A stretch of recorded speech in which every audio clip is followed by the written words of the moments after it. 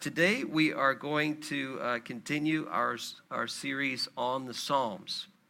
I think this is part 5 that we are on, and you've got 150 of them in the Bible. So we are going to continue and back up one psalm to Psalm 22. I heard some great comments about our message last week on Psalm 23, the Lord is my shepherd. And so we're going to back up one, and that's kind of intentional because this particular psalm that we're going to cover is very, very strange, but one that, again, we can relate to in a very, I think, profound way. And it's Psalm 22 in the Bible's Old Testament. If you have a paper Bible, you just need to kind of put your finger in the middle like I just did. And I ended up at Jeremiah, so I'm just going to back up a little bit. And there I am at the Psalms, okay? I like to use a paper Bible when I preach, but you can use an electronic Bible. I always talk to you about YouVersion, which is a great app that you can read the Bible electronically on. But I still like paper, and I'll give you a little tip. If you like a paper Bible, I would strongly suggest that you, at one point in your life, buy yourself a good, what they call cross-reference Bible. And a cross-reference Bible is really cool because you can dig around on certain themes or certain verses that you're reading. We're going to do that a little bit today in this Psalm 22. And you'll in a cross-reference Bible, you'll have a verse that you read, and you can see, well, where is that referred to in other places in the Bible? Sometimes it's all done by computer, so sometimes it takes you on a bit of a rabbit trail, but most of the time, cross-reference Bibles are pretty good. And you can find out where certain verses are quoted or where the theme is repeated in other places in the Bible. So they're really, really helpful tools. And I use my cross-reference Bible to prepare for the message today, which we're calling, Why Have You Forsaken Me? It's a strong, strong theme. This is written by David, who we've been talking about the last few weeks, and you seem to be a very knowledgeable lot here, and those of you online as well, and you seem to know a lot about David. You know, he was, what was he again, Omar? You guys, he said different things about David. Shout it out again. Oh, hey, all at the same time. The shepherd, what? Dancer, musician, killed Goliath. What else was it? He was short? We don't know if he was short. We don't know David's height. Yeah. Yeah, he was the anointed king after Saul. So this man, and he wanted to build the first temple, didn't actually end up building it, but his son Solomon ended up building the first temple. But he was this really incredible figure in the Old Testament. And in Psalm 23, we see this beautiful, the Lord is my shepherd. And we see this whole relationship with God that he uses his experience as a shepherd himself as a metaphor for his relationship with God and our relationship with God. And it's such a beautiful psalm. But you back up to Psalm 22, and you've got a completely different theme. And it's actually set to music. We know that it is because that has remained in the text. There's a tune called The Doe of the Morning, as we translate that term into English. And it was set to music. We don't know what the music sounded like at all. But some say that because of the nature of the psalm, it may have suggested a female deer, a doe, going out and being slaughtered, because it is a very dark themed psalm, at least for the most part it is. And it starts with these really strong words, why have you forsaken me? But it is set to music. It is written by David. And so we look at this psalm, and it's a bit longer than many of the psalms, so we're not going to read every single verse, but we'll dig into quite a bit of it today. And we have to ask the question, because we know Psalm 23, which is right after in sequence, what is it that caused David to feel forsaken by God? So he says, my God, why have you forsaken me? And then in the very next psalm, he says, the Lord is my shepherd. It's strange. What is it that would have caused him to feel this way? And this is David we're talking about. So it's not like he's saying, God, why am I feeling forsaken? He's not saying I feel forsaken. He says I am forsaken. He's asking God, why have you forsaken me? So in his mind, not only is God not really listening to him, it's like God has turned his back on him. Hence this word that we translate into English, forsaken. It's a very, very strong term and a very disturbing beginning to this psalm. What is it that caused him to feel this way? And the answer is, we're not sure. Was he running for his life from Saul, and he feels this is coming out of his heart, and in his mind, God has turned his back on him? Is it because of what happened in his own, his children and so on? There was all kinds of problems that happened.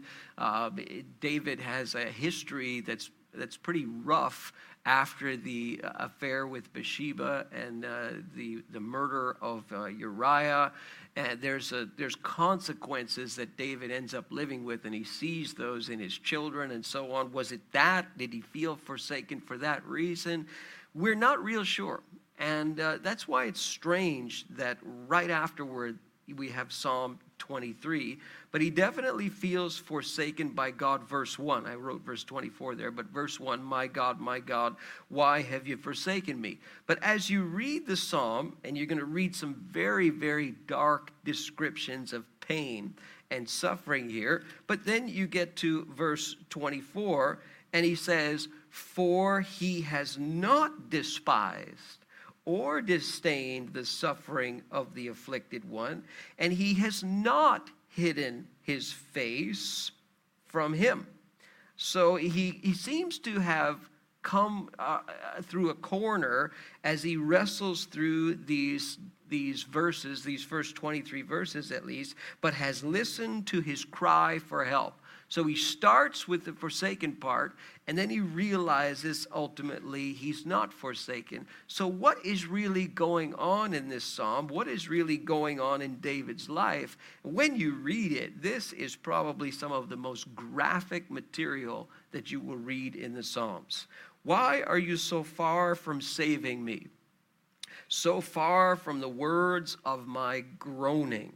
Oh my God, I cry out by day, but you do not answer. By night, and am not silent. So I'm doing plenty of talking, but God, you are not responding, is verses 1 and 2. And then he says, yet you are enthroned as the Holy One. Note that word yet. And that's a really good word in this psalm. While he's in this moment, for whatever reason of tremendous discouragement and pain, he's still able to reflect on the nature of God. You are enthroned as the Holy One. You are the praise of Israel. In you our fathers put their trust. They trusted, and you delivered them. They cried to you and were saved. In you they trusted and were not disappointed. So I'm disappointed, but they weren't. I'm forsaken, but apparently they weren't. So he's starting to wrestle through his own discouragement, his own pain. And it gets even more graphic. Verse 6, but I am a worm and not a man. Wow, that's really scorned by men and despised by the people. All who see me mock me. They hurl insults, shaking their heads. He trusts in the Lord, so they say. Let the Lord rescue him. Let him deliver him, the writer David, since he delights in him. So he's saying, this is what the people are saying about me. Yet, there's another yet, verse 9, you brought me out of the womb. He's going way back, and he's saying, God, I remind myself that you have had your hand upon my life since I was born. I mean, it almost reads like an execution, this psalm. It's like he's walking into the jaws of death, and he's having his life is flashing before his eyes, as it were. Yet you brought me out of the womb. You made me trust in you, even at my mother's breast. From birth I was cast upon you. From my mother's womb, you have been my God. Do not be far from me. Do not be far from me, for trouble is near, and there is no one to help. Very, very bad situation. Many bulls surround me. You're going to see references to violent animals here. Strong bulls of Bashan encircle me. Roaring lions tearing their prey. I don't know if you've ever seen what that looks like. That's a violent, violent scene. Oh, they open their mouths wide against me. Big lion's mouth, that's the image. I am poured out like water. All my bones are out of joint. My heart has turned to wax. It has melted away within me. Such despair and apparently physical pain and suffering that he is feeling. My strength is dried up like a potsherd. My tongue sticks to the roof of my mouth. Wow, it's so intense. You lay me in the dust of death. Dogs have surrounded me. You've got bulls, you've got dogs, you've got lions. Dogs have surrounded me. A band of evil men has encircled me. I'm surrounded. They have, in some translations at least, they have pierced my hands and my feet. Now that's a suspicious translation. A more safe one would be like the lions, they are at my hands and feet. I can count all my bones. People stare and gloat over me. What a scene. They divide my garments among them. They cast lots for my clothing. That's a desperate, desperate scene. But you, it's like the yet, but you, O Lord, be not far off. O my strength, come quickly to help me, deliver me from the sword, my precious life from the power of the dogs. Rescue me from the mouth of the lion. Save me from the horns of the wild oxen. I will declare your name to my brothers in the congregation. He's finding hope somehow in his pain, isn't he? I will praise you. You who fear the Lord, praise him, he says. All you descendants of Jacob, honor him, revere him, all you descendants of Israel, for he has not despised or disdain the suffering of the afflicted one. So he wrestles through all this, and he comes to a place where he realizes, no, God has not forsaken me. God is faithful to me. He has been faithful to me since the beginning. He will be faithful to me even at the end. But it reads very much like as close to death as you can possibly get. So you learn a couple of things from this expression of David in these first 24 verses. He's very transparent with God. And we've talked about this already. God would rather you be transparent and honest with him than you don't talk to him at all. He would rather you be angry. He'd rather you shout. He'd rather you scream. He'd rather you vent. But when you don't communicate with God at all, and then you're not growing. And as I've said to you before, God can take your complaints, God can take your questions, God can take your frustration, and you want to insult God. You know, you're not going to hurt his feelings. He's not going to go off in a room and cry somewhere when you insult God. He's heard it all before, and he'll keep on hearing it. So he wants to hear you, and he wants to hear you be honest with him, even if the things that you're saying may not be true. Maybe they're not. but he still wants to hear those expressions of the heart.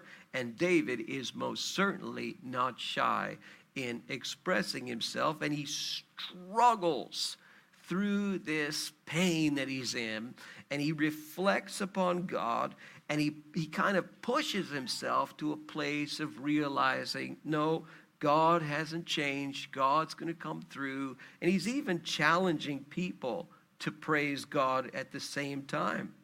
Verse 25, from you comes the theme of my praise in the great assembly.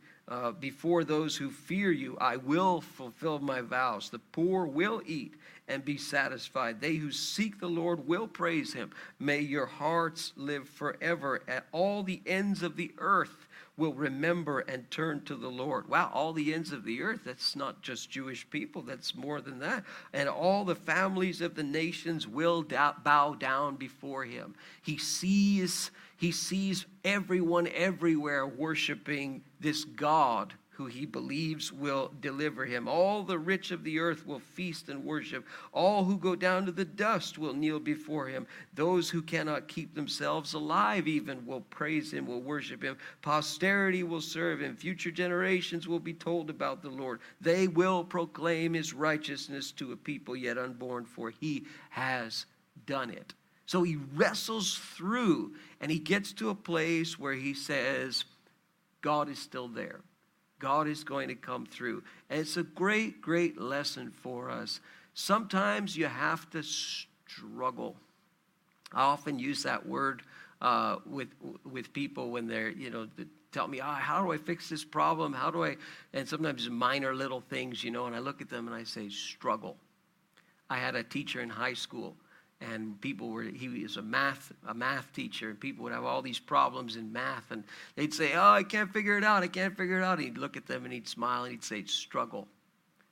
And sometimes you do have to struggle, because when you struggle, you do exactly what David did, and you get to a place where you say, I've got to pick myself up. I've got to realize who God is. I may not have it all figured out, but I've got to realize who he is. I've got to realize that he's been faithful, even in all this pain. And this is a remarkable expression of pain and suffering that the author is going through. We have no idea why. We have no idea when. Some people theorize that he had an experience with the Babylonians that was something like this, but it's just a theory. There's nothing to back it up. Nobody really knows what precipitated him writing this psalm and what the pain was. But then the very next psalm starts with, the Lord is my shepherd. Now, that's enough for us. That's enough for us to go home and say, yeah, when I have those moments where it's like God has turned his back on me, I need to struggle. I need to be honest with God. I need to reflect upon who he is. And I'll come through somewhere on the other side. That's enough for today. And we could just leave it at that and do communion, and it would be enough. But there's something else to this psalm, and probably some of you have been thinking about it, because there's something very, very odd and very, very strange about this particular psalm.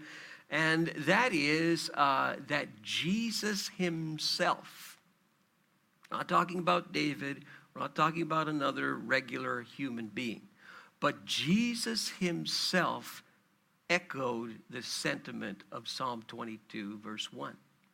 When he was on the cross, when he was being executed, put to death, Jesus, of all people, uttered this exact phrase we're told in the gospel accounts in the Aramaic language.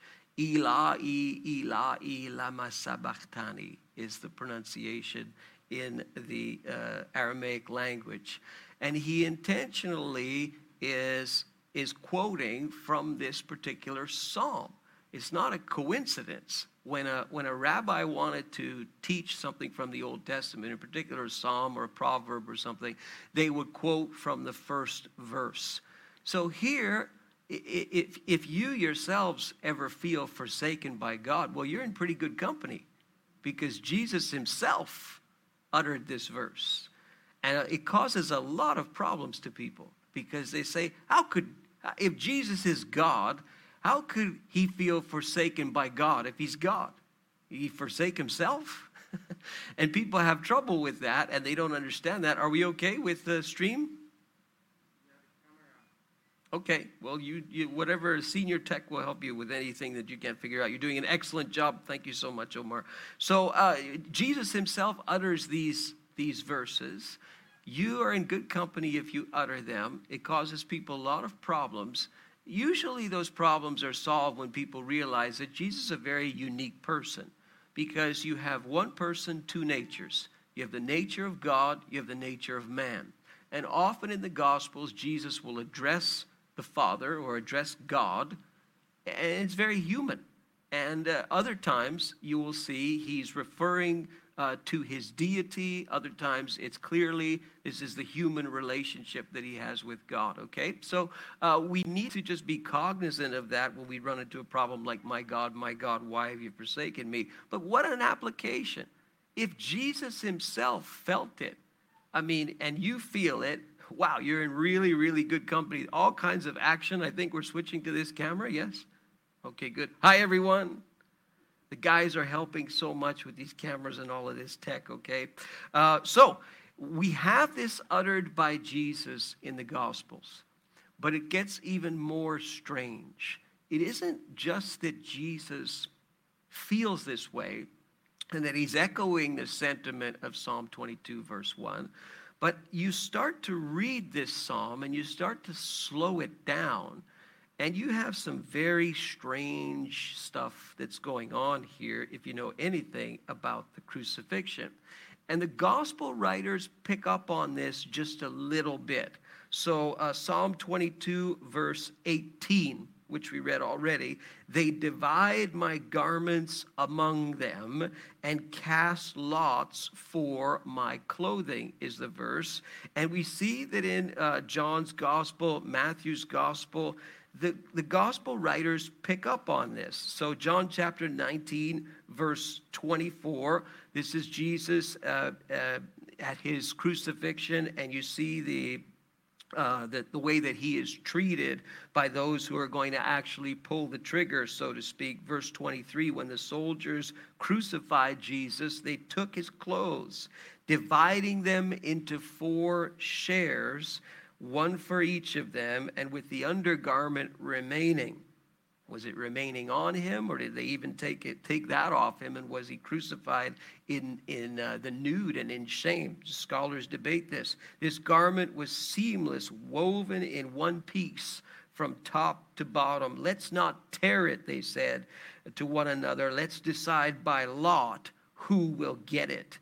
And John picks up on this, and he says, this happened that the scripture might be fulfilled, which said, they divided them and cast lots for my clothing. Psalm 22, verse 18. They see it. John sees it. John realizes this.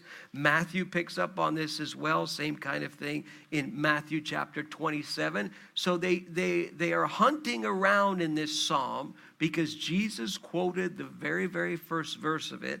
And they notice, wow, this is a fulfillment of predictive prophecy. You say, come on, predictive prophecy. I cannot believe that this psalm has anything to do with the crucifixion of Jesus. Well, I didn't either until I started to hunt and hunt and hunt even more. When I first became a Christian, I had all kinds of questions because we were being taught by the preacher that we had to share our faith. And that, Jesus is the way and the truth and the life, and no one comes to the Father except through him. And I was like, what are you saying? That all other religions are wrong and people have to be told about Jesus? And that's exactly what we were being taught in the church. And I thought, oh boy, I'm not so sure I'm ready to tell other people about Jesus. He works just great for me, but I'm not so sure that I have the right to go and try and tell somebody that their religion is, off or something, and that, Jesus is the only way. I'm not so sure about that. And so I went on a long, long hunt to try and figure out, do I have a leg to stand on from an intellectual standpoint to try and defend Christianity and tell other people about it with some honesty and with some, what they say in Yiddish, some chutzpah, right? So, because that's maybe I'm in a cult or something. Like, this is a little strange. And so when I started to learn about this particular psalm and the wonder of predictive prophecy, I was absolutely stunned. So the writers of the Gospels see the gambling for the clothing by the violent guards who are going to execute Jesus as a fulfillment of Psalm 22, verse 18. Okay, that's quite interesting. But it's what the writers do not see and what they do not mention that is even more interesting, more stunning. You know the verse that I read, they pierced my hands and my feet, and I go over that quickly because that's a very suspicious translation. I saw or read a blog from a rabbi who is fighting back against this particular psalm because Christians, and probably some of you in this room and some of you watching online, say, well, look at the psalm. The psalm is a description of Jesus' crucifixion. It's so obvious, right? And this rabbi was pushing back and he's saying, no, the way this verse is translated, they pierced my hands and my feet. This is a Christian effort to proselytize and to change the scriptures and so on. It's nonsense. It shouldn't be that. I don't even care about that verse. That verse isn't even that interesting to me. It's all of the rest of it that the gospel writers don't see that is absolutely stunning. It's uncanny. So verses 6 to 18 of the psalm, you have this, it's a rather gory description, but it's almost in sequence what a person would feel if they were being executed, in particular via hanging on a tree in a crucifixion. This thing from verses 6 to 8 is suspiciously like what Isaiah says. All who see me mock me, and they're shaking my heads. Shaking their heads. He trusts in the Lord. Let the Lord rescue him. You say, that's a coincidence. But then you read and you say, wow, many bulls surround me. I'm being surrounded by all of these animals who are trying to rip me apart. The lions are at my hands and my feet. Jesus was surrounded by this company of the guard. He was viciously beaten. He was flogged, probably in a more brutal fashion than the typical criminal. And some of these symptoms that he has here, I am poured out like water, and all my bones are out of joint. The dehydration that happens when a person is up on a cross, their joints and bones are being pulled. My heart has turned to wax. It is melted away within me. I'll get to that in a moment. My tongue sticks to the roof of my mouth. It's dehydration. It's rather bizarre when you look at the conditions of Jesus and his crucifixion and you look at this psalm. It's really interesting that Jesus quotes it. The gospel writers don't see all of the stuff that I just mentioned. All they see is the gambling for the garments. But what they don't see is stunning, and I'm not the only one who has recognized this. I'll cite from an article and show you some pictures. The Journal of the American Medical Association, this is way back in 1986. It's now a famous article that was written to try and figure out from a medical perspective what killed Jesus and how did Jesus die. And I'll put some illustrations on the screen. They're quite graphic. But the authors of this article go through it in absolute detail. And I would highly, highly suggest that you read the article. It is on our website. If you go into our sermons page and you go back to Good Friday, I have it on our website as a PDF and you can read it. To me, it is one of the most moving articles from a scientific perspective I've ever read because of the detail that they go through in what Jesus would have felt like under the conditions of crucifixion. You see how he's flogged over there, and they talk about how he had to pick up this 100-kilogram probably cross over his shoulders after he's beaten and he starts losing blood, and all of this is in rigorous detail. And they show you where the nails would have gone into his hands and all of this, and they show you where the nails would have gone into his feet. I put a couple of pictures on your screen there as well on the right hand side in color. Those are the only two confirmed crucifixion victims' bones that we have ever found. The one on the left, in the upper left-hand part there, was found in the 60s. I think it was 1968 in the Jerusalem area. And the nail is still in the man's ankle. It is the most famous and well-known crucifixion victim. His name was Yohanan ben Haglagol, I think is his name. We have his name recorded for us. And you've got that nail going right through the ankle. Wow. And then underneath are pictures of another victim that they found in Italy I think it was in the early 2000s, 2007, 2008. And you can see the hole where the nail went through the bottom of the man's leg. Crucifixions were a brutal, brutal way to die. And this article describes it so well, and they teach you how Jesus would have breathed or tried to breathe on the cross is extremely difficult.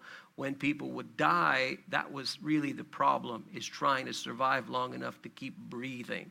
This is why the soldiers came and they hit the legs of the victim, because as soon as they did that, they know the victim would die very, very quickly. We have records in the ancient world of some crucifixion victims taking days to pass away, days hanging on that cross. It was a brutal, brutal way to die. We get the term excruciating pain, we say. That comes from the word to be crucified, crucifixion, and what it would have looked like when the spear went in the side. We'll get into that in a moment. But these authors, they conclude at the end of the day that Jesus died of a number of things. Hypovolemic shock, which is all this blood loss, exhaustion, asphyxia, which seems to be typical for people who die on crosses, and probably acute heart failure of some sort, or even rupture of the heart.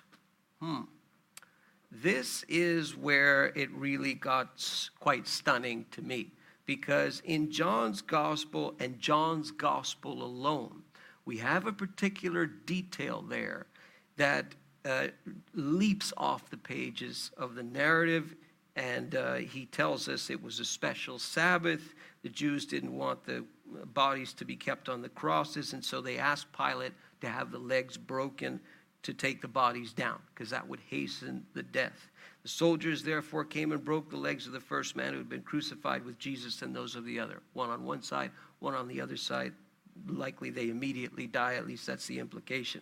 But when they came to Jesus and found that he was already dead, wow, he died quickly, only about 6 hours, I think. I did the calculations once. That's pretty quick for a Roman crucifixion.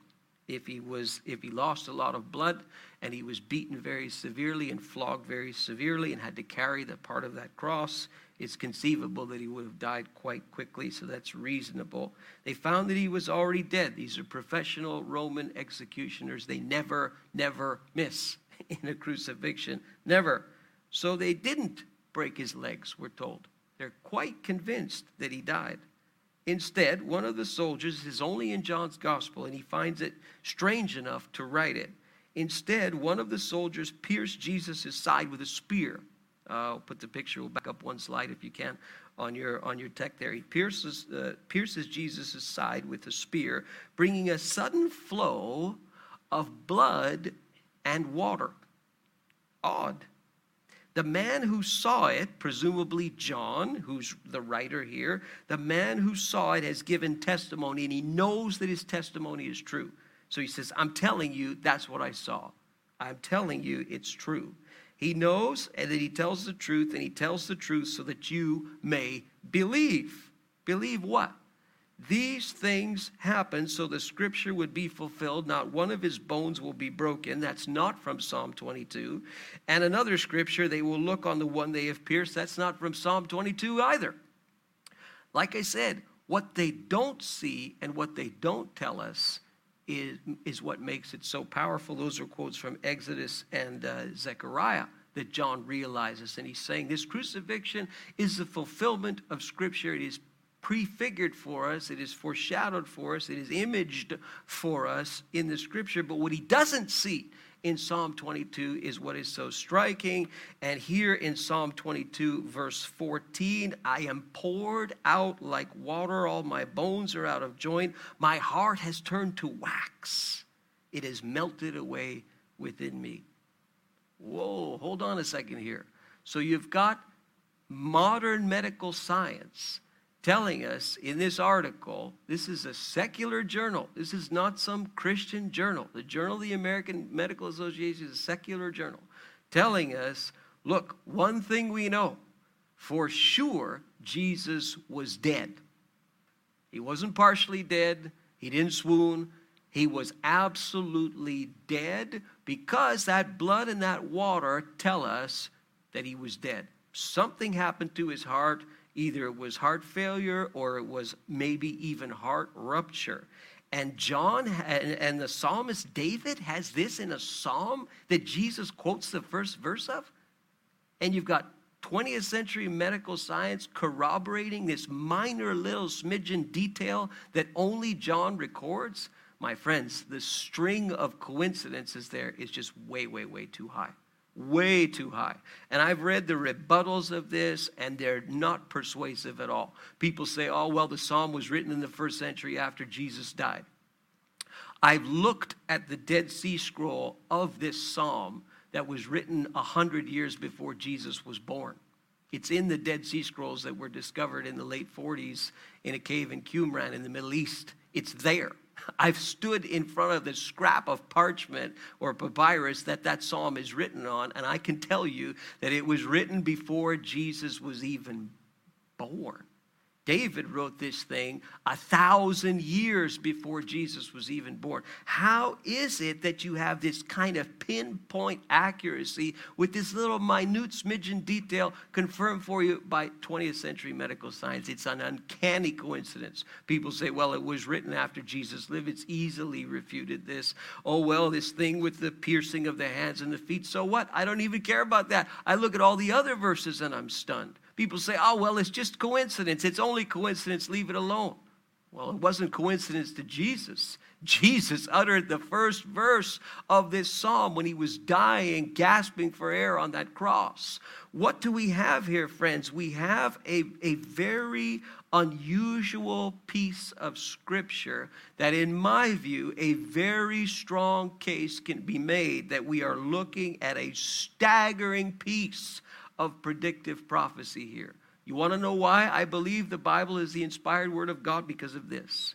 When I read this passage, I cannot put it underneath the carpet somewhere and put it away and say, well, this is irrelevant to me, it means nothing to my life. No, it's relevant in so many ways. Friends, how many times have you been in that place where you've said, God, you've forsaken me? How many times have you been in that place where you say, this book is no longer relevant for my life? It's not the inspired word of God. Oh, yes, it is. Oh, yes, he is faithful. Oh, yes, it is the word of God, you see. And we have this preserved for us beautifully. Like I said, you can stand in front of that piece of scripture. If you go to the museum, you will see it there. I have seen it face to face. And chills went through my spine. Because when we teach these things, when we talk about the faithfulness of God, we're not just saying it, folks. You have a very, very good case to hold on in those moments when you are feeling forsaken by God. One other person in the scripture quotes from this passage, and gentlemen, you can come to the stage and start to play. We're going to finish up and have communion together as we close today. One other person quotes it, and it's the author of Hebrews. We're not sure who the author of Hebrews is. Some people say it's Paul. Some people say it's Barnabas. We've done a whole series on the book of Hebrews. But in Hebrews chapter 2, the author is making a case for Jesus being human. He's not just God, but he's also a man. He's human. We relate to him because he's part of our family, the human family. And he's trying to build this case. And in verse 10 of Hebrews chapter 2, in bringing many sons to glory, obviously sons and daughters to glory, it was fitting that God, for whom and through whom everything exists, should make the author of their salvation perfect through suffering, struggle. This is a reference to the cross. Both the one who makes men holy and those who are made holy are of the same family. So Jesus, we relate to Jesus because he's human. So Jesus is not ashamed to call them brothers, part of the same family. So Jesus calls you his brother, his sister, part of the same family. He says, and here's the quote from Psalm 22, verse 22, I will declare your name to my brothers. So the author is making the case. David's not talking about himself. He's talking about Jesus. I will declare your name to my brothers in the presence of the congregation. I will sing your praises. He recognizes it. He sees it. And he understands that Jesus is of the same family as those who are being saved. And that's really what communion is all about. We remind ourselves at communion of the basics. It's like a spiritual reset for the soul.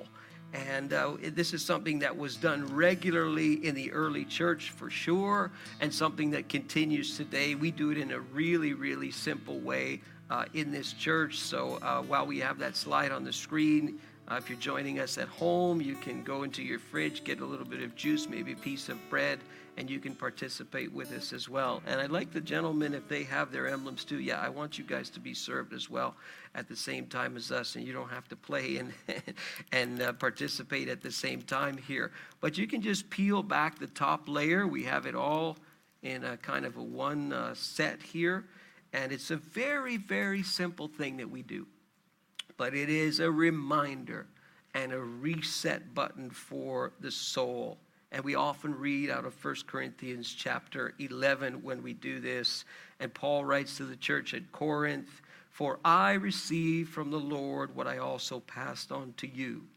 The Lord Jesus, on the night he was betrayed, he took bread, and when he had given thanks, he broke it, and he said, this is my body, which is for you. Do this in remembrance of me. So this is a picture, a symbol of Jesus and what he did for us on the cross, an atonement for our sins through that brutal crucifixion that we've looked at today.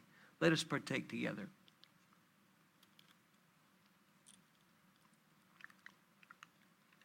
I'll just peel back this little second layer here. And you just have some simple juice here. Don't worry, there's no alcohol in there.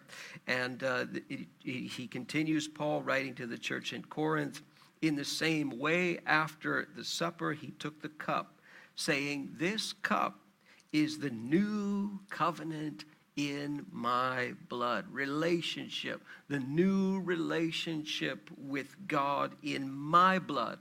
Not the blood of animals anymore, but in God's very blood shed on the cross for us. And he is of the same family as us. Do this whenever you drink it in remembrance of me, because maybe you'll forget. In remembrance of me. For whenever you eat this bread and drink this cup, you proclaim, you're the preachers, you proclaim the Lord's death. Jesus died, Jesus rose, and Jesus will come again. Let us partake of the juice together. Amen. Can I pray for you as the men begin to play? Father, we are just so thankful and, Lord, so humbled when we look at the cross and we see what you have done for us, it just causes us to pause and to reflect. Lord, as we imagine the suffering of Jesus and what he did for us as our substitute, Lord, as we think of those times when we have felt forsaken by you, we just remind ourselves, God, of your faithfulness. We say yet to our soul. We say but to our soul. God is faithful. Jesus is faithful. From my mother's womb, he has been faithful. So I pray for each one in this room and those who are watching online, those who are going to watch later, listen later. God, that you would impact us with your faithfulness, with your hope, for you are indeed the King of Kings. Let's sing that song as we close today, that the guys will lead us in. Thank you, Lord.